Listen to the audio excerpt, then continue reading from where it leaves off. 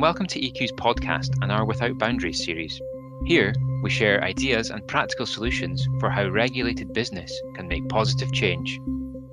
In this episode, we discuss the challenges of adapting quickly to regulatory change and the roles of people, process, and technology. We hope you enjoy listening. Good morning. My name is Martin Kisby. I'm Director of Compliance for Equiniti Credit Services. I'm joined today by Steve Peacock, who's Chief Risk Officer for Oplo. Good morning, Steve. Morning, Martin. How are you? I'm very well, thank you. Would you mind just giving a quick overview of your role and what Oplo do? Yeah, I'm recently appointed Chief Risk Officer at Oplo. And what we do as a business, we're a lending business in the consumer market. And we have three core product lines: home loans, doing largely second charge mortgages.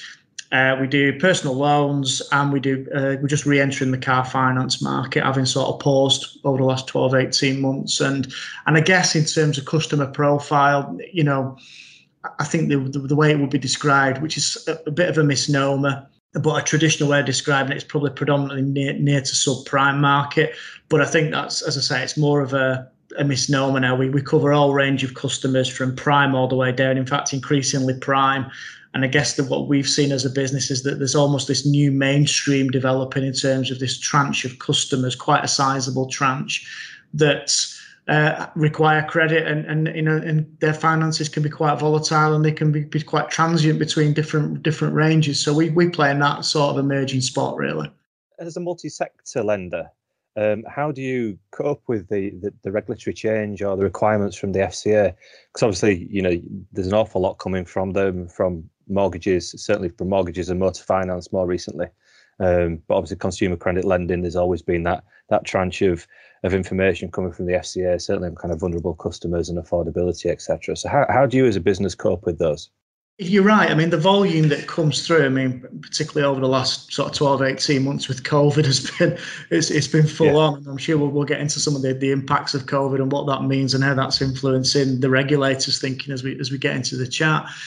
I think we rely on a lot of sources. You know, obviously you start with the regulator. You look at what the regulator's publishing, you know, and the classics of consultation, policy statements, but also speeches. You get a real good flavour for where the regulator's mind is from speeches.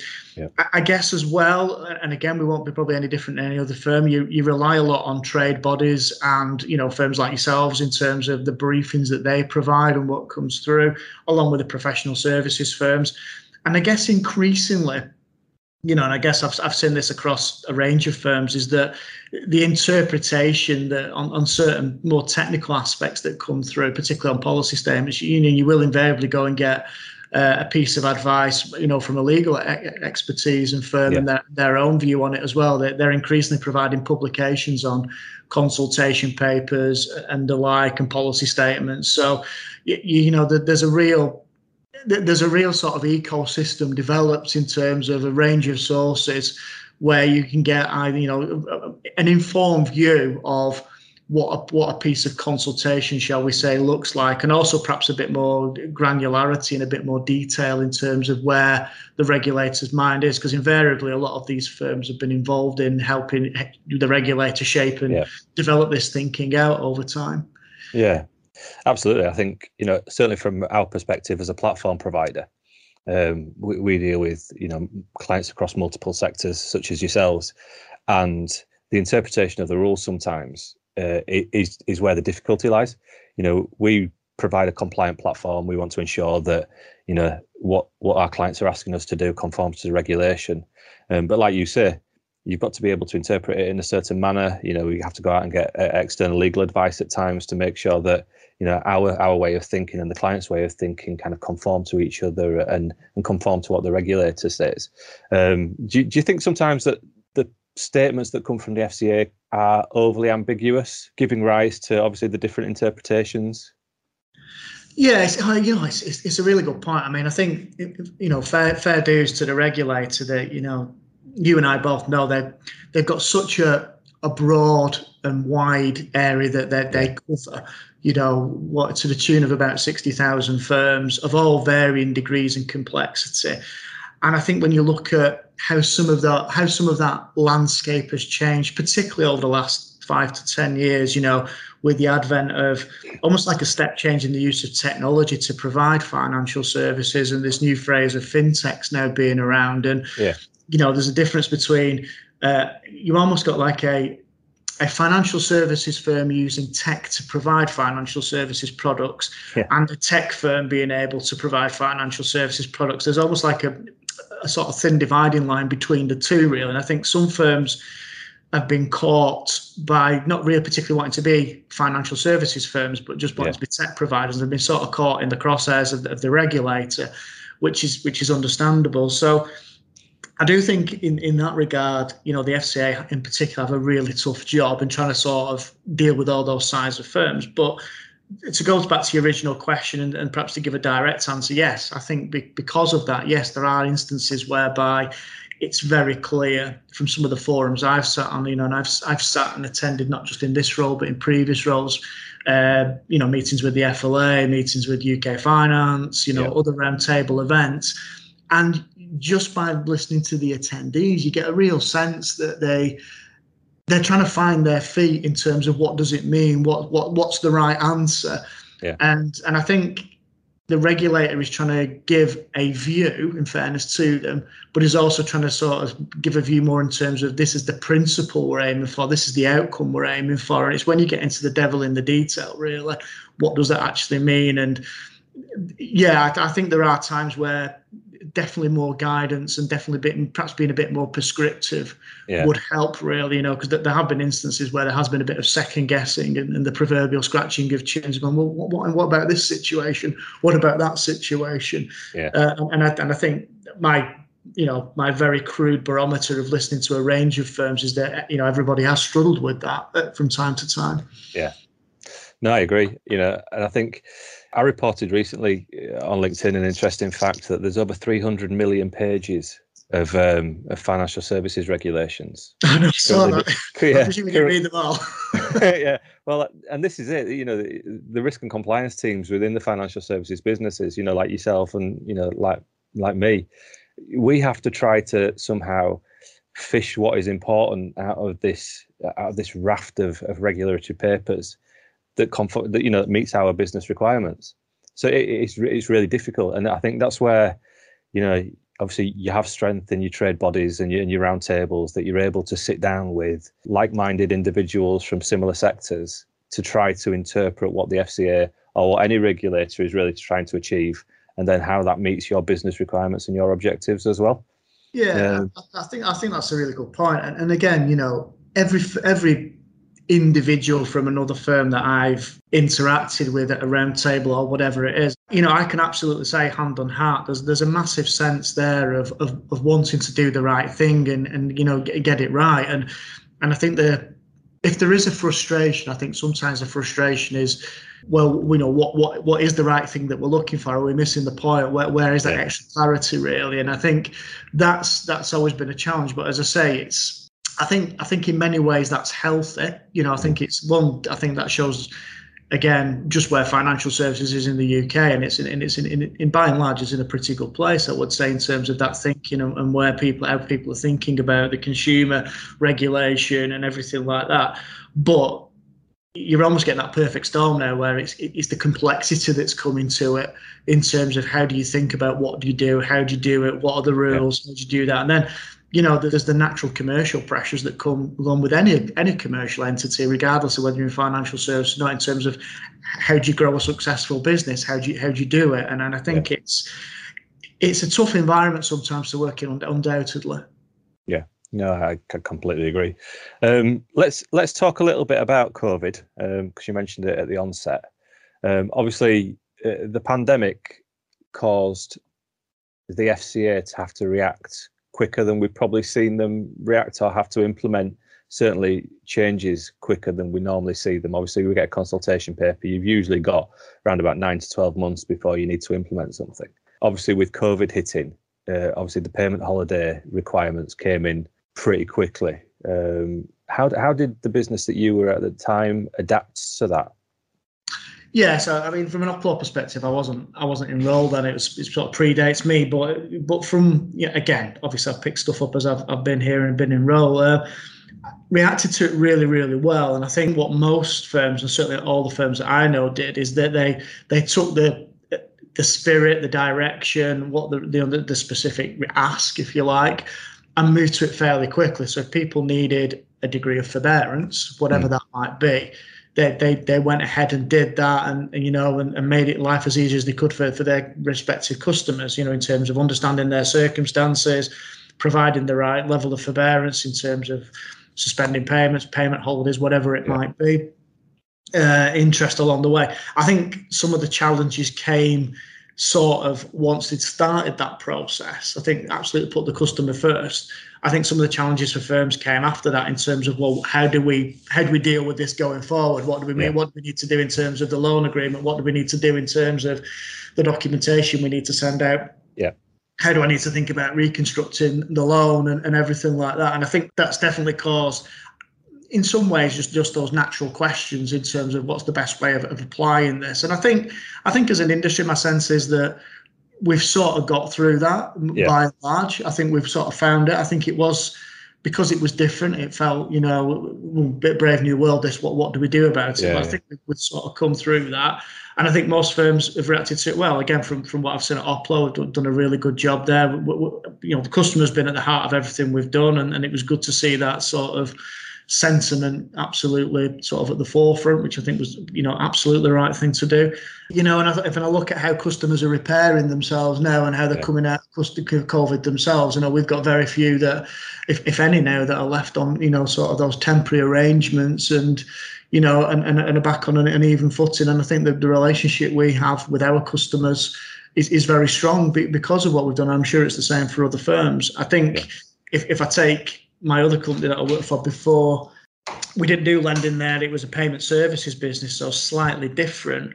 But again, there were options, because we had a fee-paying current account.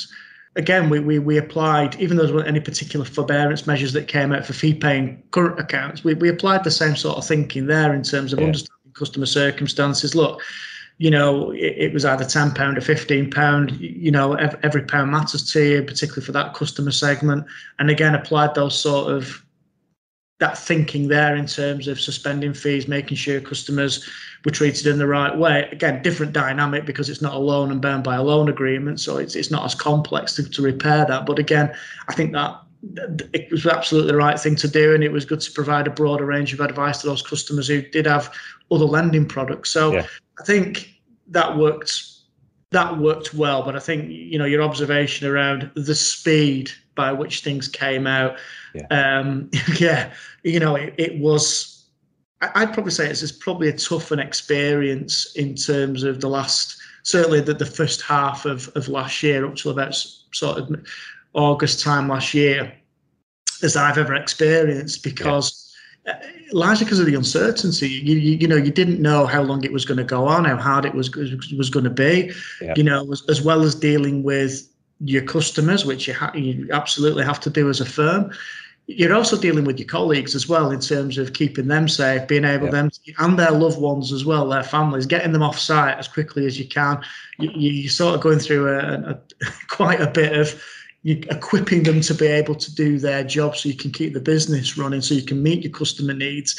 And it was probably as demanding, 4 or 5 months as you'll ever experience in your life in terms of dealing with it, the internal impacts as well as the external impacts. So I think to say how firms dealt with it and how they've come through it, and, yes, definitely lessons to be learned. There always are with these things, but I think overall pretty good. And I think, going back to the point we've talked about principle-based regulation, you sort of saw the principles in place there. Let's just do the right thing here, what the right thing is.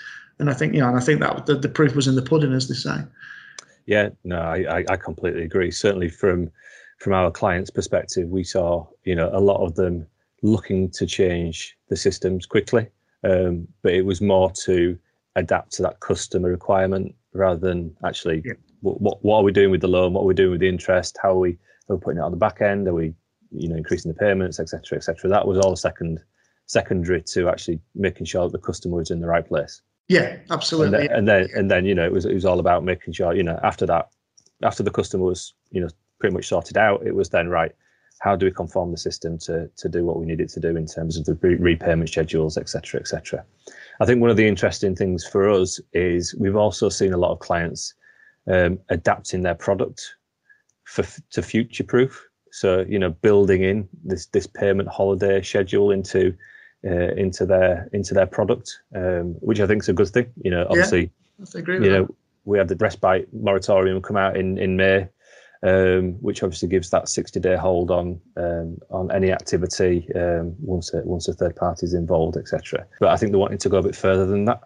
So they're almost preempting this, another pandemic, if you like. If another pandemic should hit, or if a customer should just have a significant life event, which they don't necessarily need to go to a third-party management company to deal with, but it's almost getting built into there. Yeah, I think that, it's a really interesting point you make. I think one of the things that we perhaps as a country have been guilty about, and it's not unique to the UK. I think most of sort of Western Europe in particular and America got caught by this, is that we weren't particularly equipped to deal with the pandemic when it came, and no one in some ways could have foresaw what it was going to be like and how hard it impacted. But you can see, from every aspect of society how it impacted. So, and I think if you take it down to a financial services, a product level, yeah, absolutely. I think that's a pretty sensible thing to do. And I think a lot of firms, I would echo what you say, Martin, have absolutely started to revise how they deal with that. I think the only thing that I would say that's probably driven that as well, and again, it's sort of gone hand in hand with this, is sort of the whole focus on vulnerable customers and vulnerability as a topic. I mean, there's been a lot of, even predates the pandemic by some way, there's been a lot of development and evolution of that thinking around what vulnerability is, what guise it takes, and having different systems and ways to deal with it. And I think if you look at, I always think if you look at how financial services has evolved, particularly in the retail sector, it's you're far more than just a lender now, or far more than a current account provider or a payment services provider. You're having a quite a deep and meaningful understanding with your customers to understand a lot of what they're going through, to be able to meet what they need just to service their account or service their payments or whatever it might be.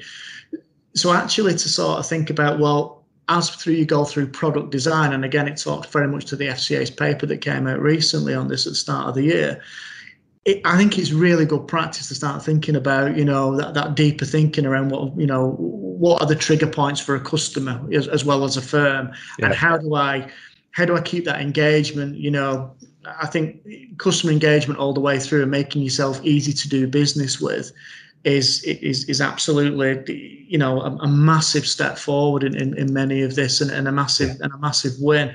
And again, going back to what we said about right at the start about the number of firms and the variety of firms that the regulator regulates, you sort of look at the advent of technology, and technology is great. It does a lot of things. There's definitely, an upside for firms in terms of what it means for their costs and everything like that, and potentially what the value it is that it provides onto customers through their products. But also, firms have got to think about how they interact and how they deal with their customers. It's not for everybody, There's some people embrace it. Some very want more and more tech, want chatbots and things like that. Others don't. Others want a complete human contact. So again, that's a piece for firms to consider, as well as just in general everyday servicing. Then you've got the vulnerability overlay over it as well, which could take, I guess, as we know, takes many forms. So interesting times, really. Yeah, it's an interesting point about technology over human interaction. Equiniti Credit Services do a market research every year, and from that research last year, we actually found that there are more people wanting to have human interaction than actually, doing it online or doing it via chatbots, like you say, or web assist, which is interesting because it's a shift from 3 or 4 years ago when no one wanted to speak to anyone. Everyone wanted to do something online, so systems started to get developed. But as the systems have been developed, people have realised that actually speaking to someone can gain, they can get a better understanding of the circumstances. That you can put in place specific forbearance options to assist that customer. So there's definitely the benefit there. Certainly, we've seen specialists appearing in the market as well. So specialist call centres who are taking vulnerable customers from some of the big lenders and dealing with them, as a BPO service, because they're specifically trained to manage those. So that's an interesting thing. I think that's a good way to go as well. If you've not got the size of business that can handle vulnerability as well as potentially a specialist, is outsourcing that responsibility. Yeah, I think it's like a lot of things. I mean, I think there's a place for technology, and technology's always been there. Technology is always constant. It's not a new thing at all. And I think, using technology, I think what we've seen is, the advent of smartphones, and people, what they can do on those and wanting things done very, very quickly. And in some instances, wanting that, traditional sort of retail Amazon type experience and wanting it that way in financial services. And I get that. I think there's a place for that. But I do tend to agree with what you say. I think there's definitely a need, and maybe it's a cultural aspect that comes with financial services, particularly, in the UK. People are used to speaking to somebody on the end of a phone or via Zoom or Teams or whatever it might be these days, so they can have that human interaction, so they can ask and explain it. And I think, and I get a real sense that firms are, completely savvy to this from my engagement, is that we sort of have to consider the financial literacy of people in the UK. So, if I take my daughter who's 17, nearly 18-year-old, while she's very, very adept at using her smartphone to do all sorts of weird and wonderful things on it. The one thing that really strikes me is that the sort of that generation and probably the generation before her, their knowledge of financial services products and what they get is I would say is generally low. So I think recognizing that as a risk, and how that, if you go and speak to sort of a lot of people say, can you explain to me what a mortgage is, particularly sort of in that, 16 to 25-year-old age range, just to put, as a general statement or wrapper around it, is, there won't be many who quite understand what that means, and they won't be able to understand what a credit card is and what the difference between a credit card and a debit card is, all these basic things. So I think technology is great, absolutely, and it's there to be an enabler, but it shouldn't be the only way of doing it. Or technology should be used in a way that enables customers to do it, but also recognizing that not everybody understands what even some of the basics are within financial services, let alone some more complex products, that they could be faced with in their lives. No, I completely agree. Yeah, I've got a daughter exactly the same age, 17 going on 18, and her financial astuteness is I would deem quite low in terms of her understanding of financial services and what the products are, etc., in the market that she's going to come across. We're looking for unis at the moment, and it comes with a raft of different things that you've got to consider. And then she's a bit oblivious to it all, to be fair. She just thinks that she can choose a place to go and it'll all be sorted. Yeah, no, mine's the same to a certain extent, and I mean, I do feel for him. I mean, I'm one of my sort of sidelines is that I'm a trustee of an education trust which has a sixth form college as part of it, and from time to time I do a bit of interviewing with the students just to sort of get them ready for university, asking them some sort of competency-based questions and things like that. Yeah. And they're all really bright kids. The ones they're going to university. They've got aspirations to do things in medicine and be pilots and things like that. So they're not, they're really sharp individuals.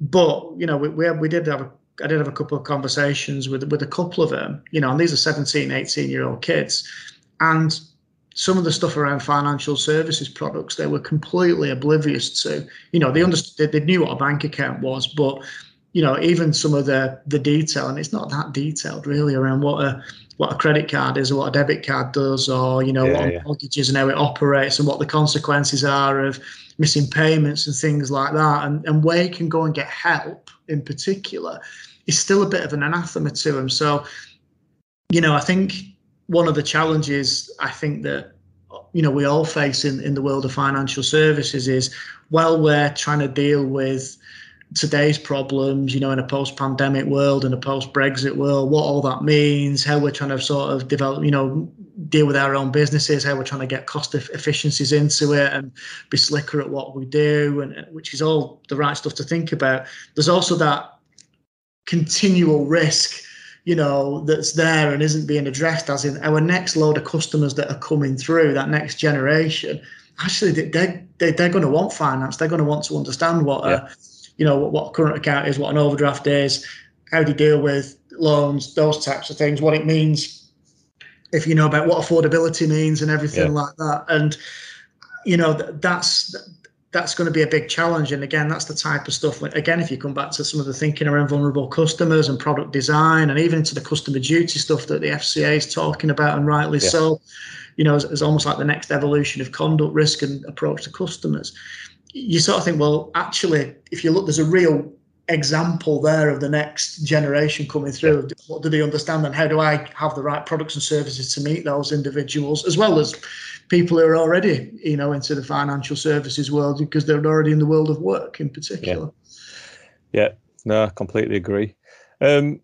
Just changing tacks a little bit, we're thinking about the FCA released their business plan in July, which was later than normal, and I think that was pretty much down to the pandemic, to be fair, just making sure they wanted to get the areas right. What do you see as the key challenges, certainly for your sectors, coming out of that business plan? I think it was an interesting business plan. I mean, in some ways, you could say it kept with a similar theme and tone of previous ones, but obviously heavily influenced and coloured by coming out of the pandemic, and also Brexit as well, to a point, as part of that. I think the big, the obvious stuff that came out of it was we've touched on it quite a bit, and I won't labour the point, was around vulnerable customers, products, what that means, make sure the right value and everything like that, technology. From a lending perspective, it's around affordability, and creditworthiness, making sure that how you do those assessments, how you think about it, and not burdening customers with credit that they can't afford, and effectively being that sort of, having that level of intelligence, as a professional provider of financial products. So I think there was all that stuff there, which was fine. I think the reoccurring themes of culture and conduct are always there, and understandably so. And I think definitely building on the consultation paper around consumer duty, again, tipping more than a wink to that, which was good. I think what was really interesting that was coming out of it was how the regulator was starting to position itself, and it's given itself a decent time window as well, which suggests that they know it's a difficult nut to crack.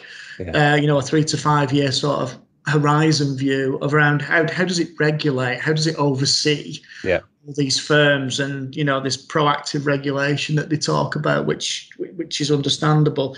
I think for me, it was interesting to look at how they're going to use data and be more digitally savvy around that, and bring that through. And I think we're seeing a lot of that now in terms of how even doing reg returns, in terms of making that more sort of digitally focused, if you like, bringing that through.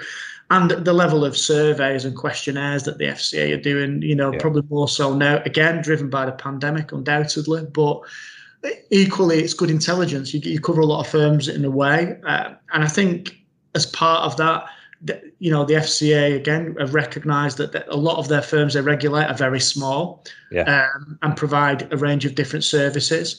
And therefore, it's a good way of providing coverage of that, and helps them sort of concentrate on those smaller areas, to understand where potential harm is, of how those firms are developing and what they do. So I think it was a broad and wide ranging thing, and I think was pitched at a level, in terms of where it is. But I think certainly, some of the interesting points, again, and we've touched on it, was the aspects around, if you take principle-based regulation and outcomes, again, it's been with us for a while, but again, that feels pretty apt in this current world in terms of where we are and the complexities we've talked about. And I guess, how the regulator is going to sort of think about using technology more and more itself to be able to cover it, because it is, it's like we said right at the very start, it's a tough gig. You've got 60,000 firms to do there, and it's only a finite amount of resource and way of dealing with it. So I think it sets it all up very nicely. I think again, so to sort of borrow a phrase that I used before, the devil will be in the detail and see how this comes out really. But yeah, a slight shift and nicely sort of setting out how it was starting to think about the world going forward, but over the next 3 to 5 years. Yeah. No, I agree completely. I think the consumer duty is a really interesting piece that they're trying to achieve. Obviously, looking to add another principle in there, making sure that the customer's got a lot of information on the products to make an informed decision. From your perspective as a lender and as a multi-sector lender, how do you ensure that customer does have that level of information that they can make that informed decision? Are you having to change anything, or is it just more about an education piece? A bit of both. I mean, education's absolutely front and centre there. We do spend a lot of time sort of explaining and understanding, making sure the customer understands what it means for them. And and again, I've seen this happen a lot, sort of in particular in the mortgage space, is keep it really simple, the language. I think the good lenders and the good brokers that are associated in the process have kept it very jargon free, very very simple to understand. And I think that's paid dividends in that regard. I think that's certainly been one part of it, and I think sort of how you sort of educate on the product side of it as well, what the product is, what it means, is certainly helpful as well, and sort of explaining when you go, for example, through sort of an I&E process or an affordability process, why you're using that, why you're looking for that. We're seeing more and more take up of open banking type stuff, solutions. So again, why that's important, why that plays a role, and how you sort of explain that to a customer. So, and again, I would say there's still a bit of a natural reservation there in with consumers on the take up of open banking. I think it's coming up, and it's definitely a certainly in theory at least, a very good principle and good tool to use. I think it introduces its own problems as well in terms of how it comes through. In terms of there's far more data in there, which again is interesting to sort of look at from a lender's perspective and a consumer's perspective. But I think sort of the engagement in education and is key to this, and keeping it really as simple as you can, really, because it does get quite complex, particularly when you start looking at loan agreements and things like that customers have to sign. It does get quite complex. So we do try and keep it that face to face, if you like, or contact with the customer really, really straightforward and simple. Yeah, and I think that then, I suppose it leads itself into the legislation itself. We've got the Consumer Credit Act, which is a very difficult document and piece of legislation to interpret. You have to have certain elements within your statutory documentation, so your consumer credit agreement, your statement of accounts, your notice of sums and arrears, etc.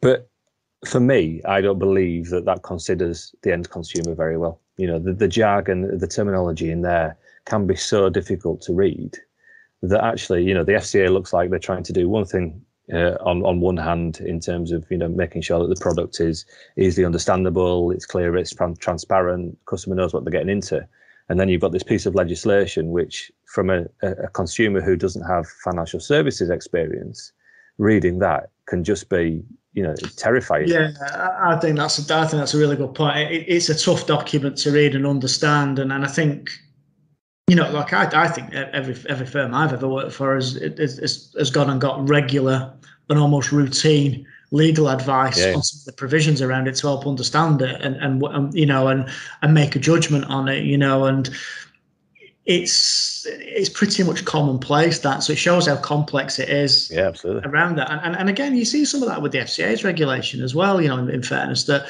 you will go away and get legal advice on certain aspects of the rule book to understand what that actually means and the thinking around it. I think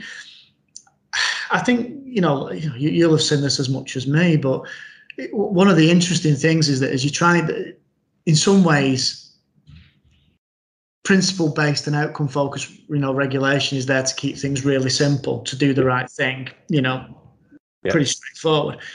But I think what's because it's so complex, either the underpinning legislation or the supporting regulation around it, certainly around lending in particular, Yeah.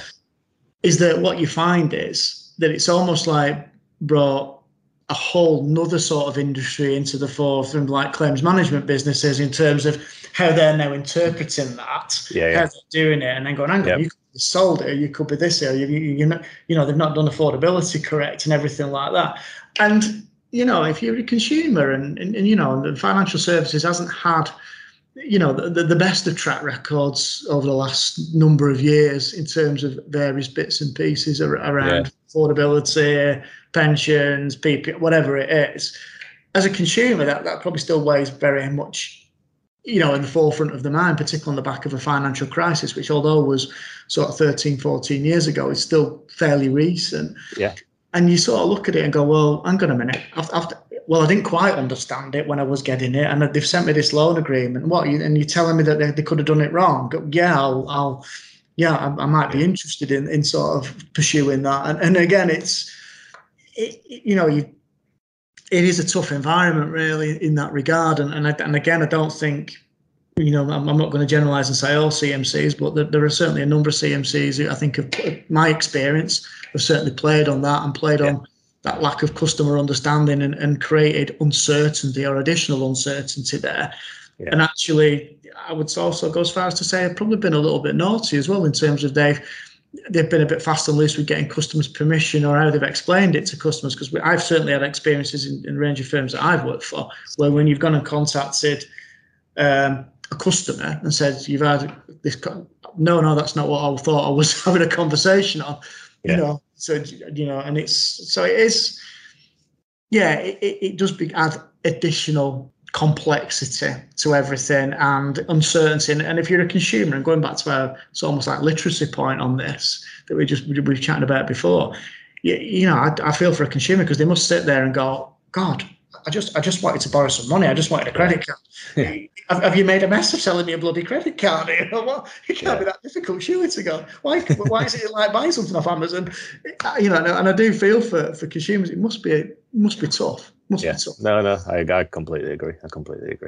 So you touched on within the business plan that the regulator stated that they want to be a more proactive regulator, which I think is a good thing. It would be interesting to see how they're going to achieve that. Their recent consultation paper looking at regulatory permissions and wanting to be more proactive in terms of, you know, if a firm's not using them, then they shouldn't have them. Yeah, exactly. Do you think that's the first step in proving this proactivity? I suppose so. I mean, I've not really thought of it that way. I just thought that was a bit of general sort of tidying up in some ways. But and I think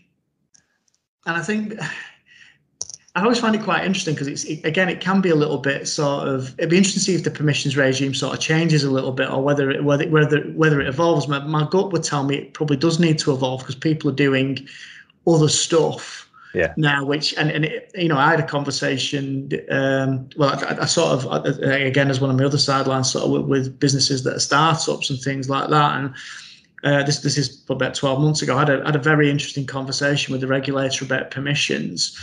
Because it wasn't particularly clear for what this business was doing, which was in the SME space, whether or not permissions would even be required. And it took, you know, bless the guy at the FCA, it was wonderful in fairness, quite a way to sort of get his head around what was covered and what was in scope and what was not. So, and that's the regulator, and you can sort of see how the financial services arena is really sort of developing at pace. And it's almost like, well, if you take the basic permissions, it's like, well, do they need to sort of start to evolve now to sort of even encapsulate what other firms do? Probably so is the answer, I would guess.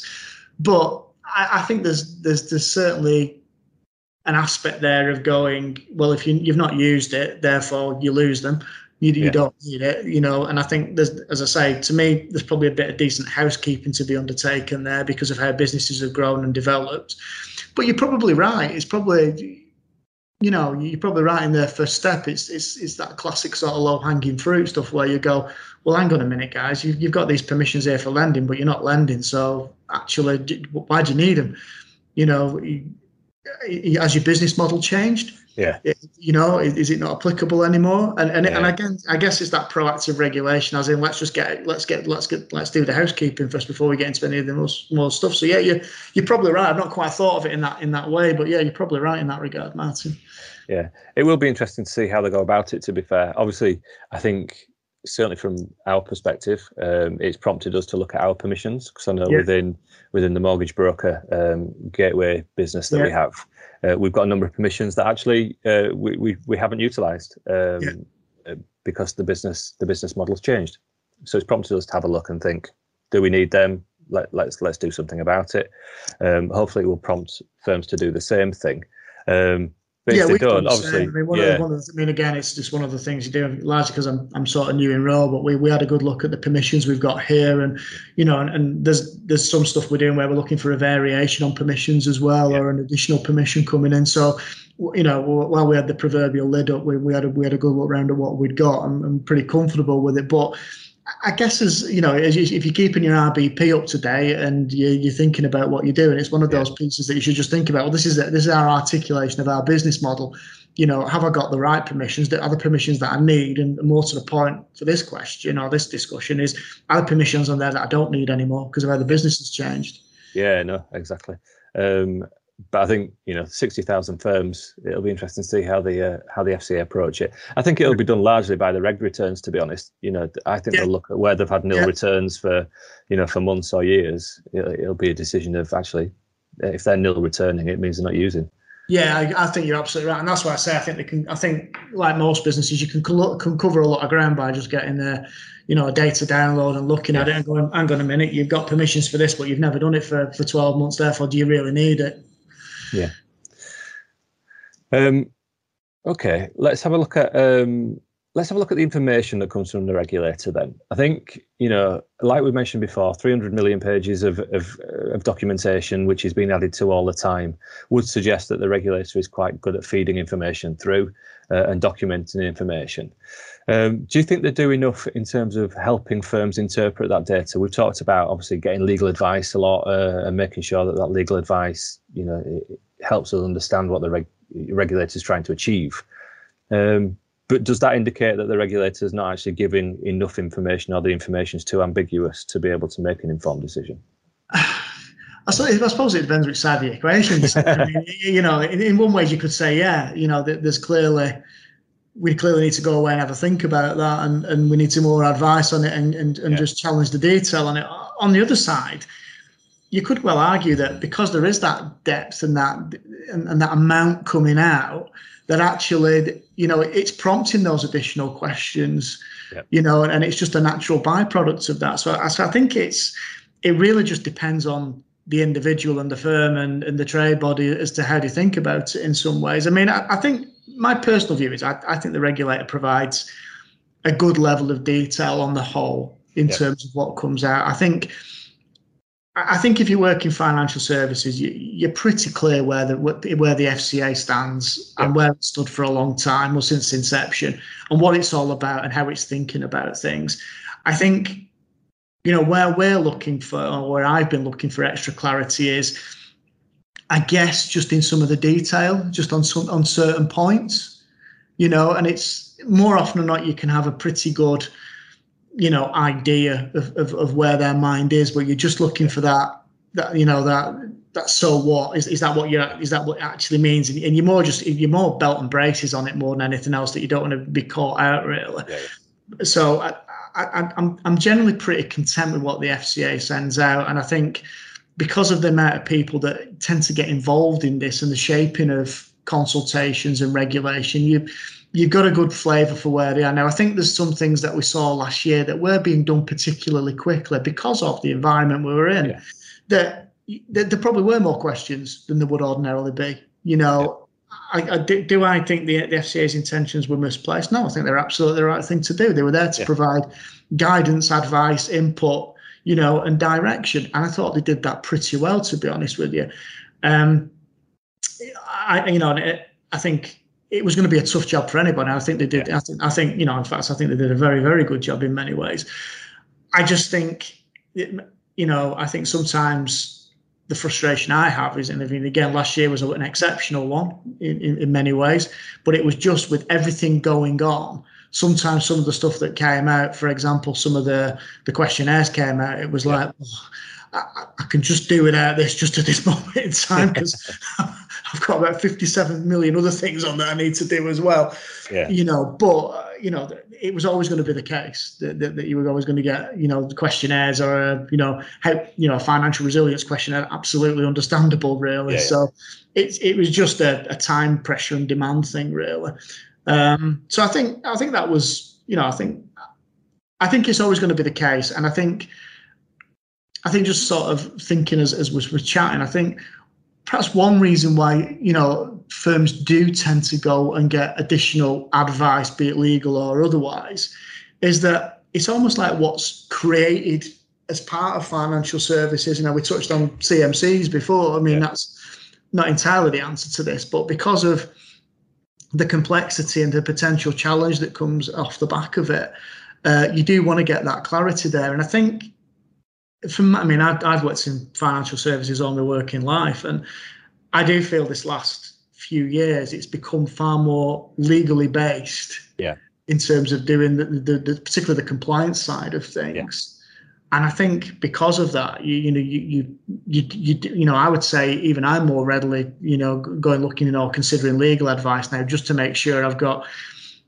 You're almost into that reasonable steps type piece. If you say, well, how did you think about that? Well, I've done my reasonable steps. I went and got some advice from, this firm of solicitors. They gave me this. This is what we did. I think I've taken enough reasonable steps there, don't you? Type of thing. And you do. It does drive a certain behaviour. If that helps to drive standards up and everything, that's great. But I do think some of this has led to this sort of more legalistic view of the world, which. Yeah. I think it's a bit of a shame, really. I think, but probably understandable.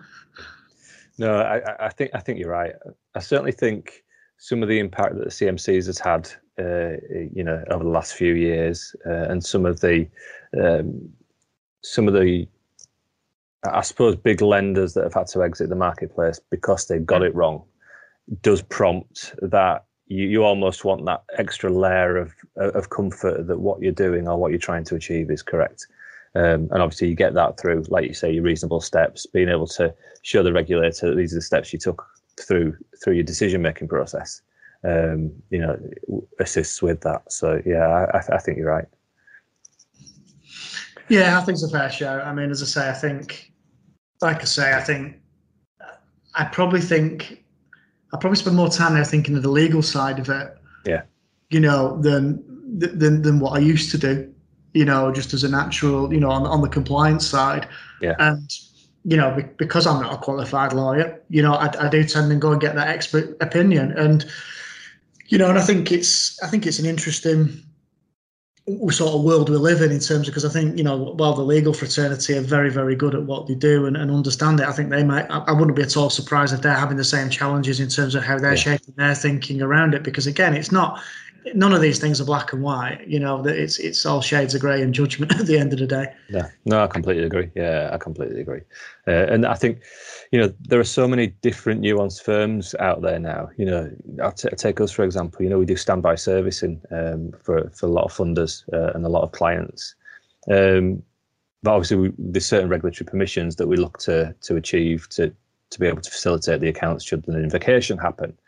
But again, when we went through a variation of permissions and the FCA didn't fully understand the standby servicer role. So it was interesting, we went on that education journey with the FCA to help them understand what it is we're trying to achieve, what we do, how we facilitate, etc. And came to the point that obviously the permissions that we had were correct for what we wanted to do, which is brilliant, which is great, which is what we wanted to achieve. But I think there are so many different types of firms out there offering such a variation of products that the regulator has to adapt, and this proactivity is really important for them because they have to adapt to that different type of firm. Yeah, I think I think he's right, and me and you've talked before about this, but one firm I worked for, was not particularly complex, but in some ways got caught in the complexity of the regulation, possibly. Yep. And it was an interesting debate with the regulator over, were they covered by this piece of regulation and required these permissions, or were they covered, or did they fall into this regime and needed this permissions, or were they a bit of both? Yeah. And we ended up, getting some legal advice on it, which sort of suggested we were a bit of both. Went to the FCA, and you can sort of see the FCA going, wow, the sort of the whole financial services ecosystem has started to change so much that actually this is a lot more complex now because of how we've got our rules and how we're thinking about it. That even we'll need to take some sort of legal counsel on this just to make sure we're on the right side of what we're thinking. And you sort of get to that point, and I do feel for them. I think they do a pretty good job. I think they've done a fantastic job. Sort of post the financial crisis in terms of what they've done, and they've really changed the sort of the shape and the focus and the culture of financial services, and probably got more to do. But they've got a hell of a job in terms of the number of firms and the complexities and different things. And then again, how that whole rule book evolves is going to be interesting because the sort of the use and the burden on tech and data now, I would expect more of that to start coming through in terms of the rules and the principles that underpin it. And again, as both you and I have touched on, and the customer duty thing, the extension or the rewriting of Principle 6, it gives a good flavour for that as well in terms of absolutely where the thinking is really. So look, I think it's easy to criticise any regulator. Don't get me wrong, and sometimes rightly so, but I think the heart's in the right place to try and do the right things, and they've got, frankly, a hell of a job, dealing with that level of and that breadth of firm that they have to deal with. And also there's certain activities that take place that are outside of their direct control as well. Yeah. If you take sort of outsourcing and third-party suppliers as well, and what all that means, it's a tough gig. It's a tough job, to be honest with you. And I think overall, I think they do a pretty good job, in terms of where they need to get to. Yeah, no, I agree. I think like you've mentioned before, since the financial crisis, I think the level of stability that they've brought to the sectors, I think has been good. We've seen lenders exit the marketplace because of one thing or another, which I don't think has been a bad thing, to be honest. No. I think it's identified that there are weaknesses, and the firms that are unable to adapt or have systemic issues probably don't deserve to be in the sector, don't deserve to be regulated. So from my perspective, there's a lot of information that comes. There's a lot that a compliance department has to do, and we have to adapt to quickly. But I don't think that's a bad thing. No, and it's always going to.